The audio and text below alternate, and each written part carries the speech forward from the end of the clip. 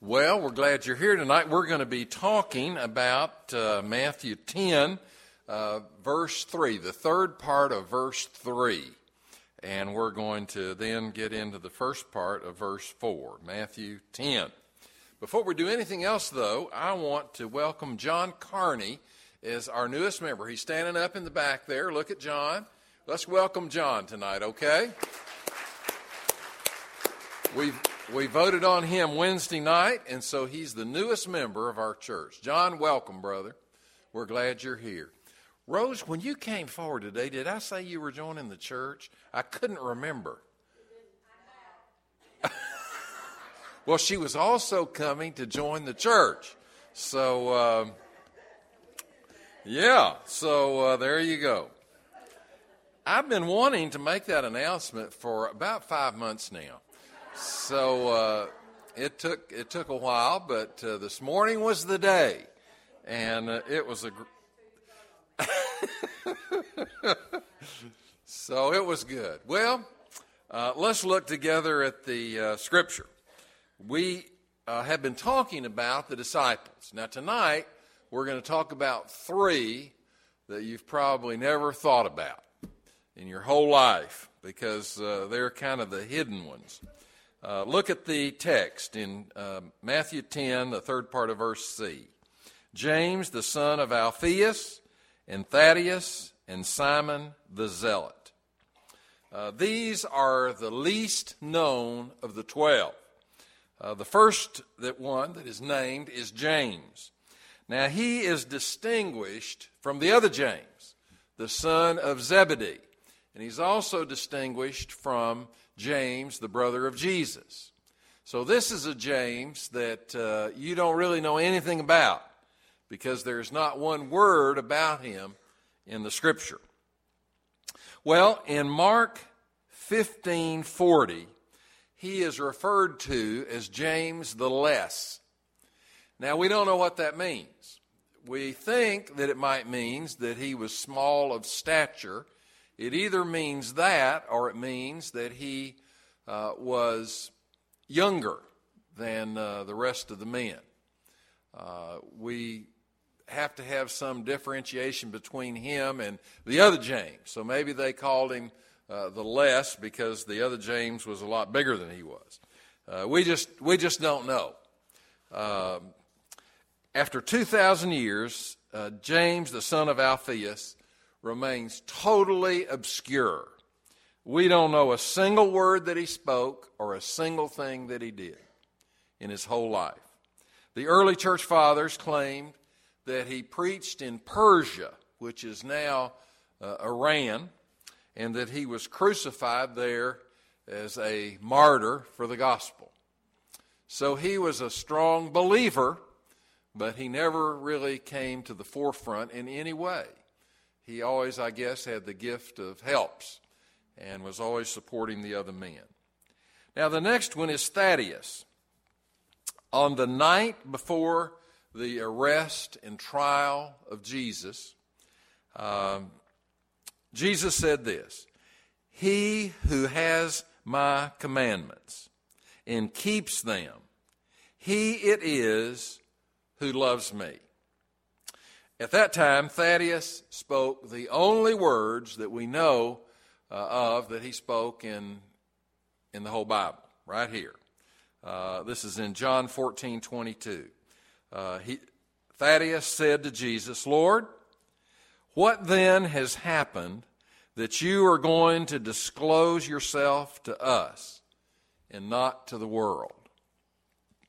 Well, Thaddeus obviously was thinking of the outward manifestation of Jesus' proclamation as Savior and Lord, a visible disclosure. He wondered how Jesus could manifest himself to the disciples and not to the rest of the world.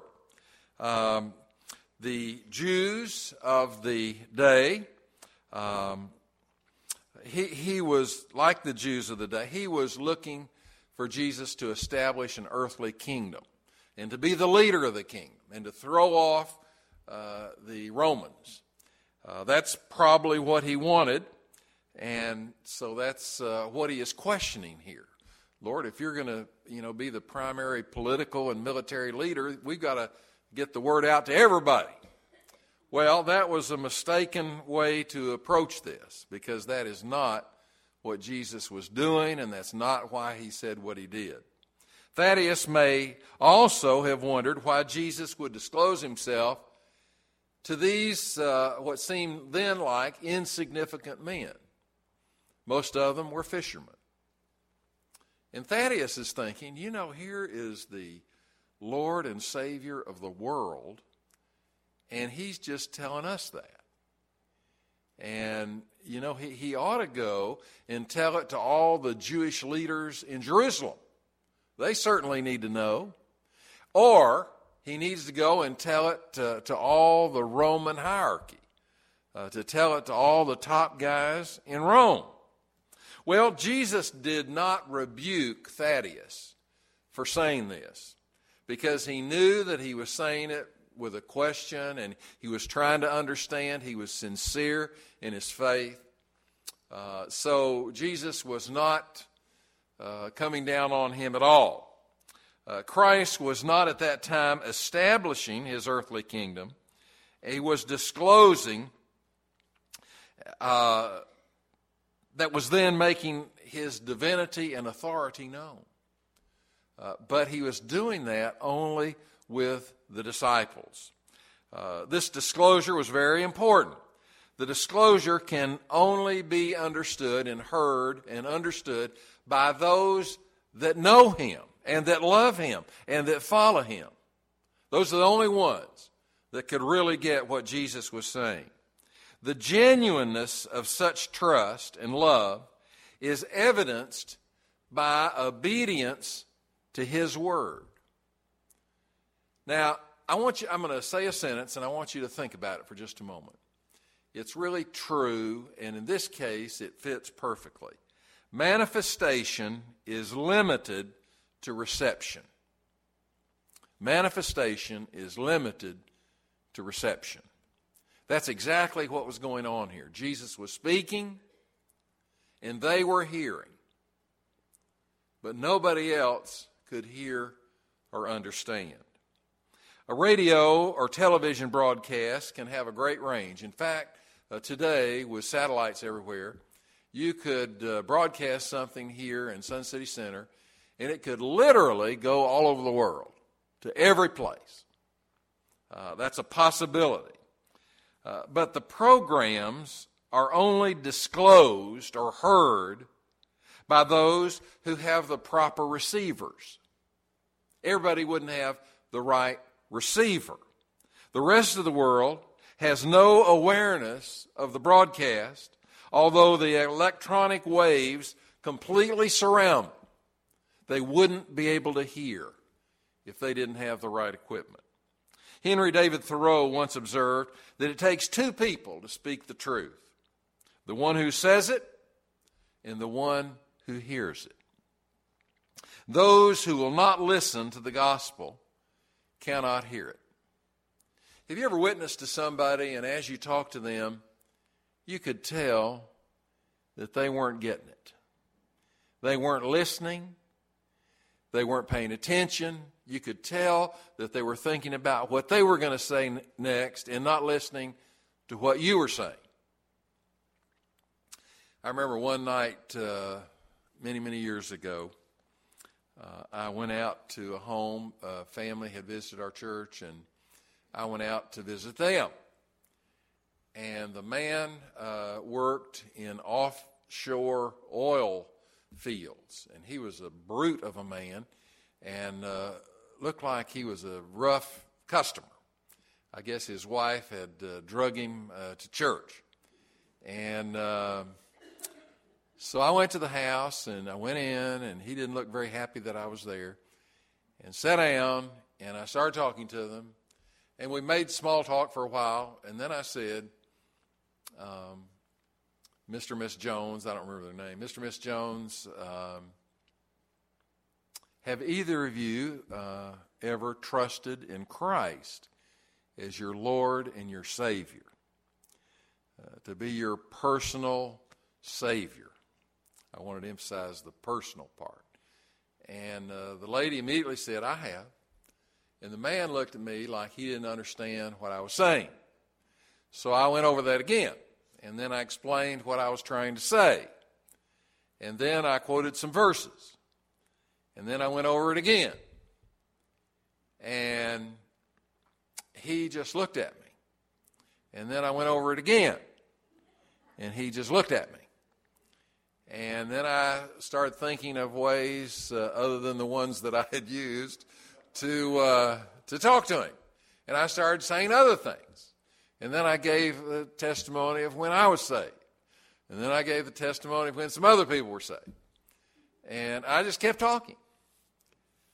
And finally he said, well, what do you want me to do?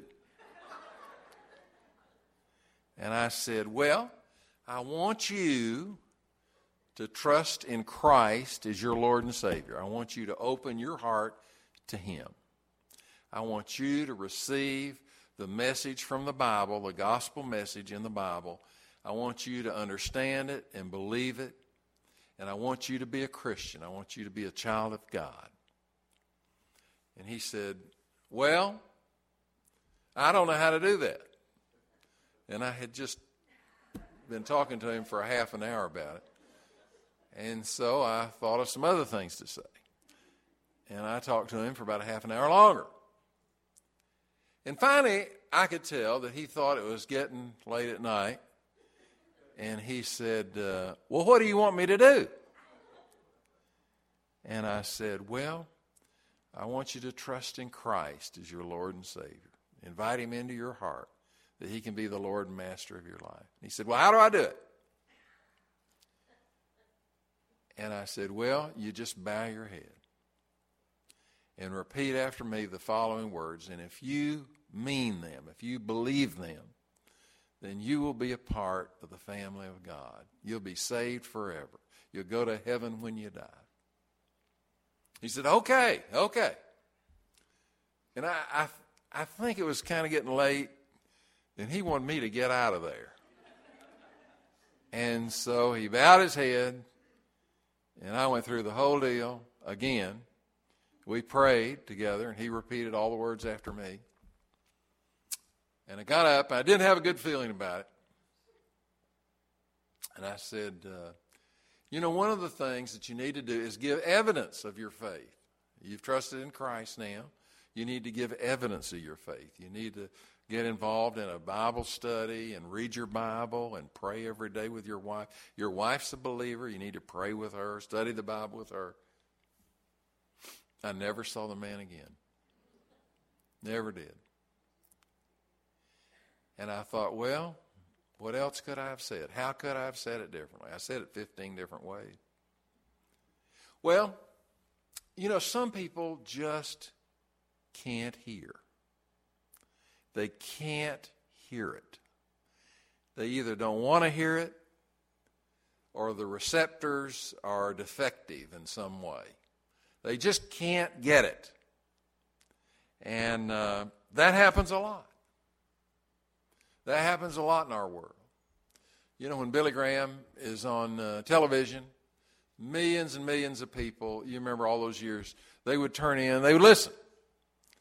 And I was with my parents one night when he was preaching. He preached a great message, and I kind of got my parents to watch it.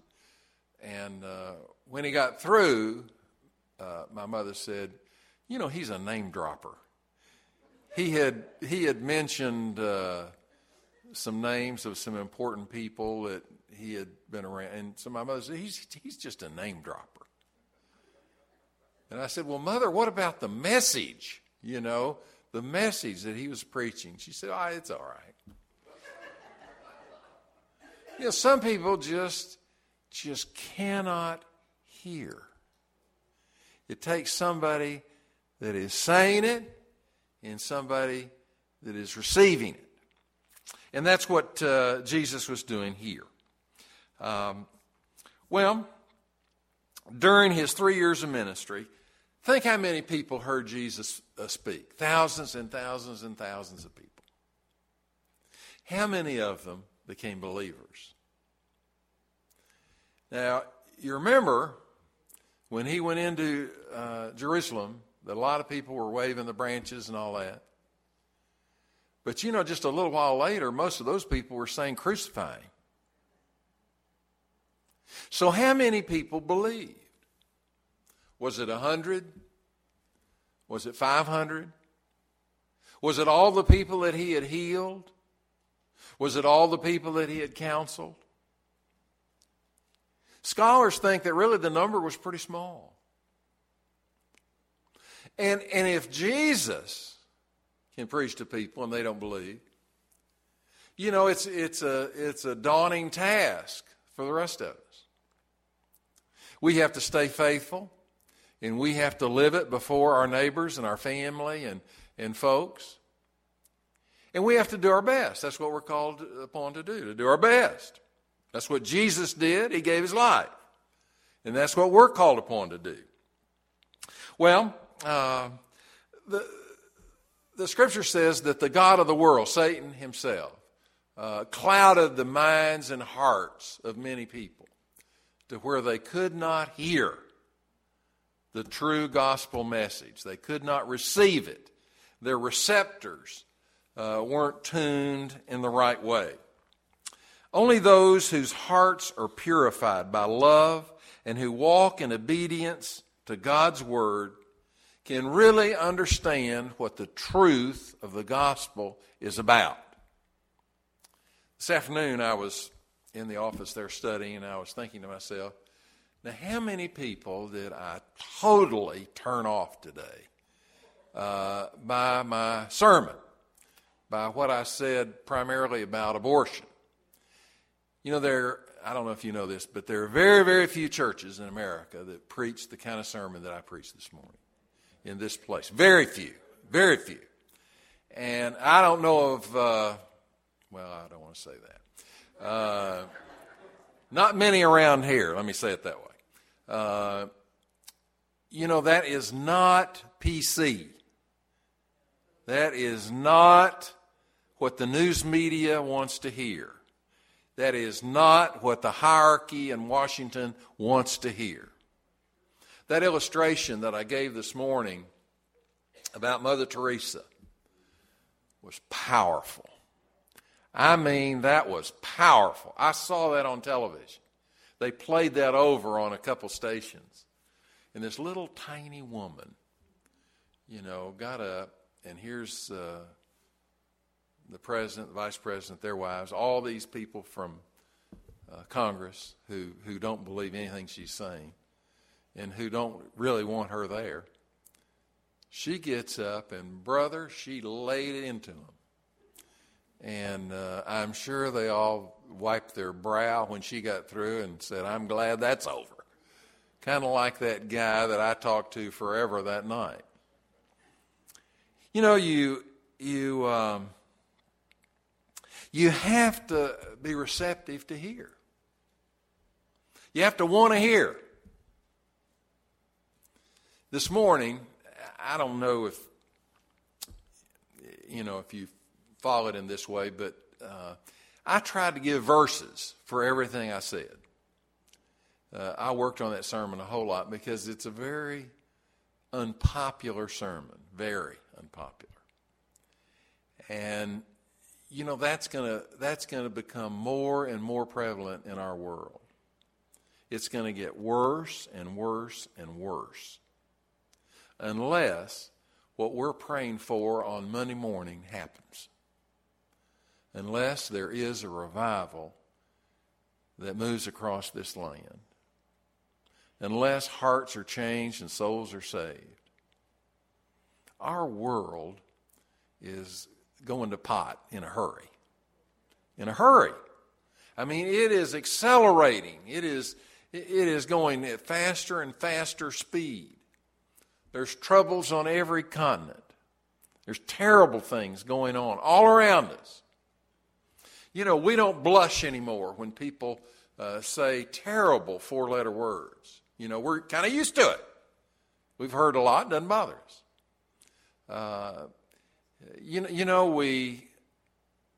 We have become desensitized to the world, and we're hearing listening to it.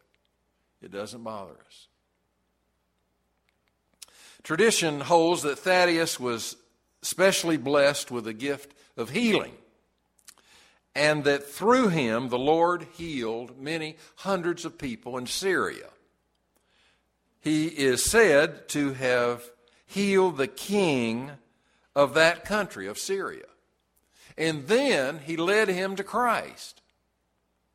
The supposed conversion threw the land into such turmoil that there were riots all over the place.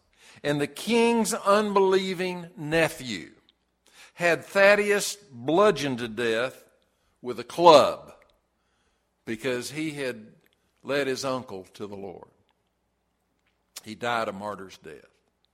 Well, the last one is Simon the Zealot. Zealot may have signified his membership in a radical party of that day called the Zealots, whose members were determined, as you know, to throw off the yoke of Rome. They were murderers. The Zealots were murderers. And they killed Romans whenever they thought they could get away with it. And one of those guys is one of the disciples. Don't you think that's interesting? I think that's very interesting. I mean, here is talk about murder. Now, here is a murderer. A guy that whenever he has the opportunity slits the throat of one of the Romans. The Zealots developed during the Maccabean period. Those of you that have been to Israel, I'm sure, heard about the Maccabean period. When the Jews under Judas Maccabeus revolted against the Greek conquerors. This guy was kind of the early movement that came against the Romans. The Zealots were one of four dominant groups in Israel. There were the scribes and the Pharisees, the Sadducees, the Sadducees, the Pharisees, and the Essenes, and the Zealots. Those were the four groups that were there. They were motivated a lot more by politics than by religion. They wouldn't admit to that, but that's the truth. They were primary guerrilla fighters who made surprise attacks on Roman posts. They would go up to a post and kill everybody there, and then they'd run back up into the mountains. They had some places in the mountains where nobody could find them. Sometimes they resorted to terrorism. The Jewish historian Josephus, who really substantiates a lot of the gospel message to the secular people of that day, called them the dagger men. The Zealots, he said, they're the dagger men because of their frequent assassinations. The heroic defenders of the great Herodian fortress at Masada. How many of you have been to Masada? A whole bunch of you have. Of all the trip, the two places that really stood out to me the most were the Garden of Gethsemane and Masada. Masada was really something. If you're not familiar with that, talk to some of these people that have been there. And the story, it's a powerful story. What ended up a revolt against the Romans, they died on the top of this real high mountain by drinking poison. They all died because they didn't want to be killed by the Romans. So they took their own lives. It's a powerful, powerful story. There was a leader named Eleazar that led that group, and they killed lots of Romans. But finally, in the end, the Romans took over. They fell to Flavius Silva in AD 72 after a 7-month siege on the top of the mountain at Masada. And after that, very interesting thing, they disappeared from history. There were no more zealots. It was over. You never hear of the zealots after that. If Simon was that sort of zealot, and we think he was a man of intense dedication and perhaps a violent passion, violent person. He always is listed next to Judas Iscariot in the Scripture. His name's always right next to his. Suggests that maybe these two men were somewhat alike, whose primary concern was about the Messiah and his earthly reign, or the Messiah and his earthly possessions, rather than anything spiritual. But whatever motivations they may have originally had soon vanished as Judas became more confirmed in his rejection of Christ. We see that this zealot, Simon, he became more confirmed in his devotion to Christ. Apparently, throughout their ministries, James, the son of Alphaeus, Thaddeus, and Simon the Zealot, remained unknown to the church. Nobody knew who these guys were. They were just always kind of in the background. They didn't say anything. They didn't do much. They were just in the background. Nobody knew who they were. But they joined the ranks of the unnamed Old Testament saints who experienced mockings and scourging and chains and imprisonment. They were stoned. They were sawn in two. They were tempted. They were put to death with the sword. They went around in sheepskin and goatskin. They were destitute. They were afflicted. They were ill-treated. They were wandering in the mountains, in the deserts, and many times they slept in holes in the ground. And these men were men of great faith as they trusted and believed in Jesus, and they gave their life for him. Powerful, powerful witness to the Lord. Well, tonight we want to open the doors of our church to any that are here.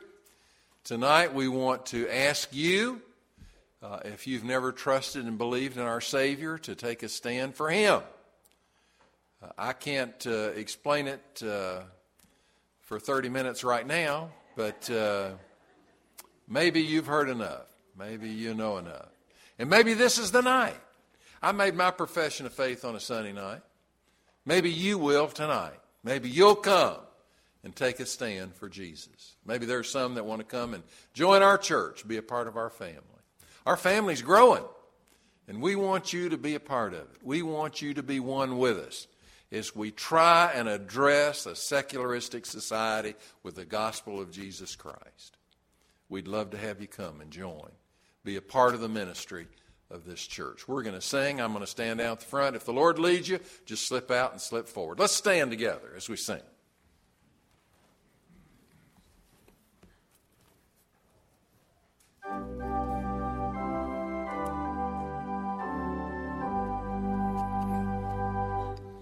Softly and tenderly, Jesus is calling, calling for you and for me. See on the portals, he's waiting and watching, watching for you.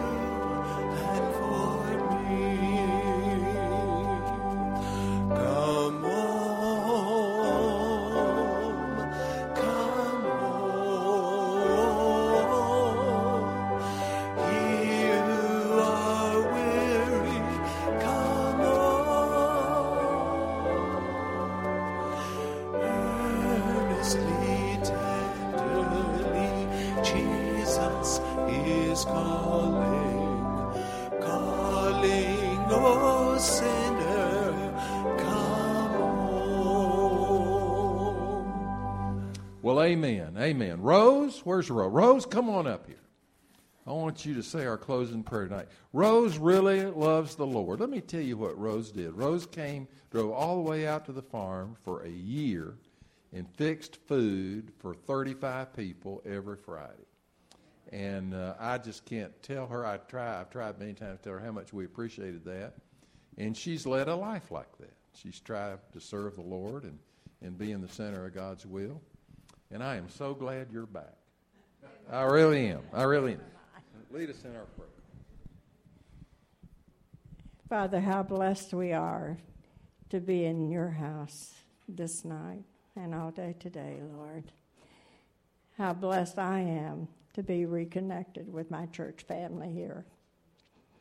And Father, I just praise you and thank you for the ongoing ministry here and how the impact that it's having on this community, Lord. And I pray for the successful building of the new educational building, Lord. And I pray for this ministry every day and for these people and for their love for one another, for it truly does show the world who your disciples are when love is expressed one to the other among your people, among your believers, Lord.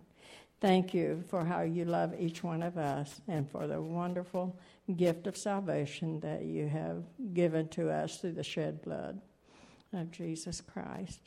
And now, Father, dismiss us with your blessing and walk with us this week, Lord. May everything we say and do honor and glorify your name. In the name of Jesus, I pray. Amen. Amen.